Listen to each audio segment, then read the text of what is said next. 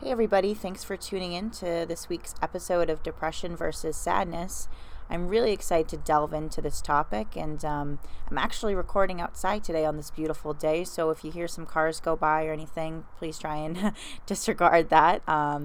But yeah, let's get started. So I'm going to briefly remind you that I'm not a licensed counselor or other medical professional.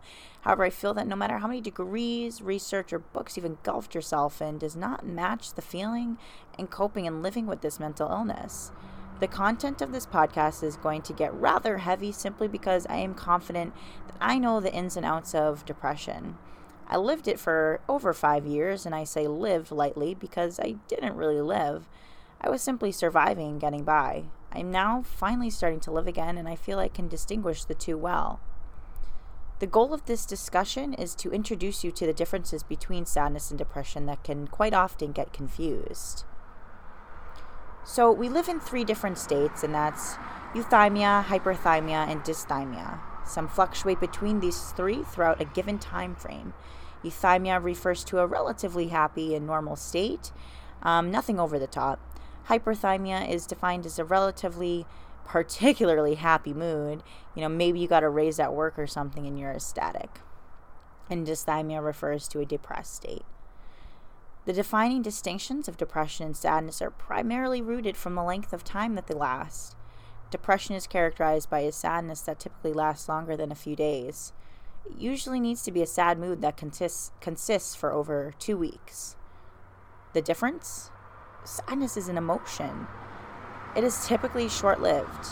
You get a bad mark in school, or maybe you even had a bad day at work, but it usually passes within a week, a few days, hours, or maybe even minutes.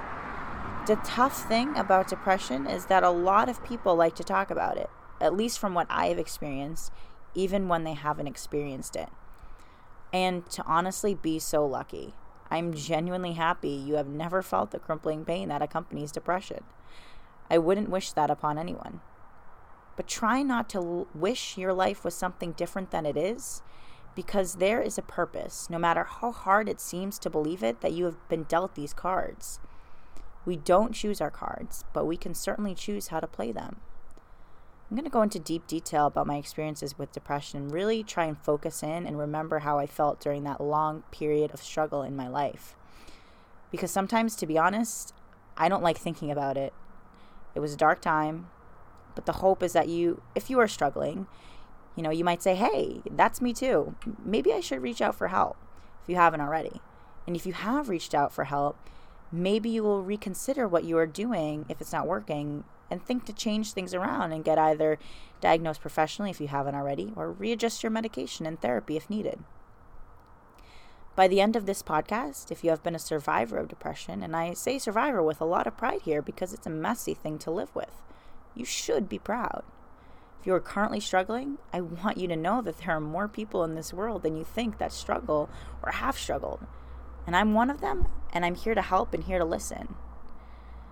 I believe in being transparent, and sometimes, frankly, it works against me. But more often than not, people can tell when you are being authentic and when you're not. I cannot expect you as a new listener, knowing very little about me, to consider the advice I give you if you have no reason to believe what I'm saying. So in essence, I want you to know the struggle I dealt with was extensive and very, very real. And telling my own story, I really hope that you can resonate with what I am saying and how I tripped and fell along this long, winding road to get where I am now. And that's what really inspired this topic, because I want you to see the grass is truly greener on the other side. But with depression, switching your mindset is not as simple as when you're in euthymia, as I referenced earlier in the episode. You can be in a normal, relatively happy state and switch your thinking or beliefs or mindset. But in dysthymia, correcting your mindset can be as difficult as swimming through molasses. No matter how many times someone tells you, just think positive or smile, it may just seem impossible. With depression, there is no on or off switch. There is no delegation of what your mood will be. It's so out of your control and reach, and the sad part is, oftentimes we don't care. We don't care to change it because we're so apathetic toward life. I remember there were days brushing my teeth or lifting my head to look at people to talk was hard. But we must remember these small victories. Even if it means writing down small goals for the day and working to achieve them, I encourage you to try it. Now, here's some example for small goals for the day if you find yourself struggling. So, getting out of bed before 12, brushing your teeth, having consistent meals throughout the day, trying to really satisfy basic physiological needs, because you need that to fuel your body. You can't forget, although it feels like you're just going through the motions or floating by, you are still here. Your body needs to be taken care of. Think of something that makes you feel grateful, or maybe even makes you smile, even for just a second. It doesn't need to make you happy, but just try and smile. Because if you focus so much on trying to be happy, chances are you are missing the big picture. And the big picture is this. When you think of something you are grateful for and smile, that's organic. It's happening naturally. On the other hand, if you're constantly putting up an emotional facade, claiming you are fine, when you're really hurting inside, it's important to understand that this is natural too. It's okay to not be okay. Remember that. The people around you, I hope, will understand this and really try and support you in this tough time. But let's reel this in and go back briefly to talking about my experiences so you can really understand the intimacy I shared with depression. And it wasn't just depression. It was a slew of things that unraveled in high school. And it started off as a slight fitness obsession, I would say, which developed into an out-of-control eating disorder. I suffered with anorexia for at least 2 years. It wasn't apparent, though. Most people could not tell by looking at me. I seemed healthy. But to my parents and close friends, I looked gaunt. I could barely walk up the stairs some days because I was so physically weak. Moving forward, I just remember being sad all the time, crippling, crying if I weighed myself on the scale, and for hours on end. Being in a dark room, door locked, crying over just nothing, it seemed like. The wave of emotion that drowned me was something not even my medication had stabilized. All I wanted was normalcy, or what I thought looked like normalcy. To not look at food as an enemy. To not look in the mirror thinking I was so overweight. To just be happy with life for once. Fast forward a little bit, and I had reached a healthy weight, and my depression seemed to be managed okay. I think now this was my second medication switch. We're moving into the summer, and my medication switch had me in an emotional shutdown mode. My mood was all over the place. Crying is out of control to the point where it extended for hours on end. Stabilization yet again, and we're probably now in the first year of college. I'm driving over an hour to school every day, waking up far too early and getting home far too late. I was a commuter and a nursing student, and I wasn't happy. I hadn't made any good friends, and I was miserable. Again. But this time it would escalate to a place I have never been before.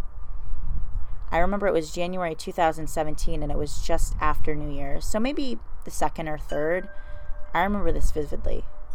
I went to my dad, and I told him I felt unsafe with myself. I'd been tinkering with dangerous thoughts in my room, and I'd been crying all weekend and all night. I couldn't take it. I was suicidal. This was probably year 5 of being depressed. Clearly in shock, my dad called a local mental health service nearby, and I was transported in and around hospitals to find a bed. Those next 5 days would be what I needed in the moment, but it was not the wake-up call that I would later turn my life around. Another medication switch, another new school. Fast forward to the summer, and things still aren't right. Another medication switch. Finally, I reached stability in my 2nd year of college towards the middle of the year. Again, I am not telling this story to throw a pity party. I'm telling you this because I struggled for so long. And I really don't know what I clung on to. Like, when you're depressed, you are hopeless. They will tell you that hopelessness leads to nowhere good. And boy, that was the truth. That was so true. I landed in the psychiatric ward because I was so hopeless. Even where there appears to be zero hope for you to live, you must dig deeper. Because I know you can. Surviving is one thing. You have to ask yourself, are you just surviving? Or do you want to live like you were meant to? Because this is where the real joy of life happens. Living ignites your soul. Life is beautiful. Opportunities seem endless. And it seems so hard to fathom this when you're depressed. I don't expect that listening to this podcast will immediately ignite your soul, but if it does, please let me know. Please share. But if it doesn't, don't beat yourself up. It's a long, long process in war. You may lose a few battles, but if you win the war, then you have won it all. There will be slip-up days where you might find yourself getting out of bed a little later, but that's just one loss, because you got up later, but maybe you went and worked out or did something productive for the day, and those are small victories.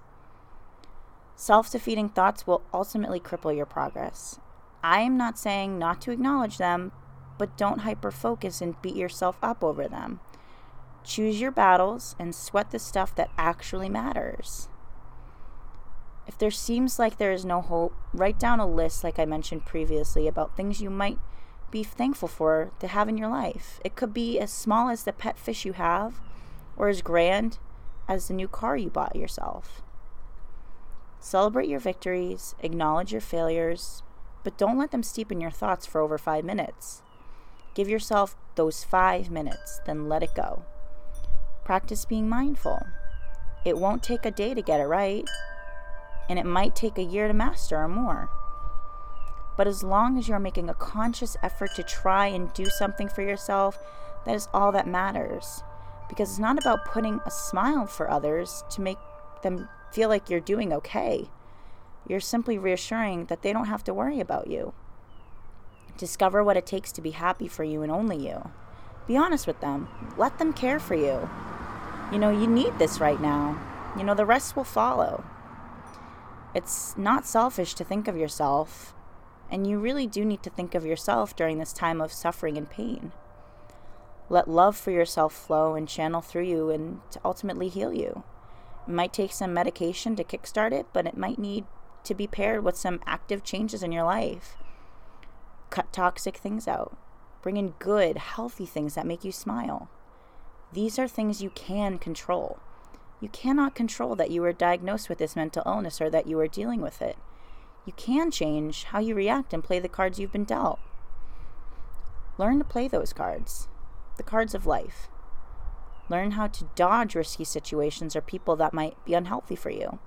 Place yourself purposefully in situations that will promote growth.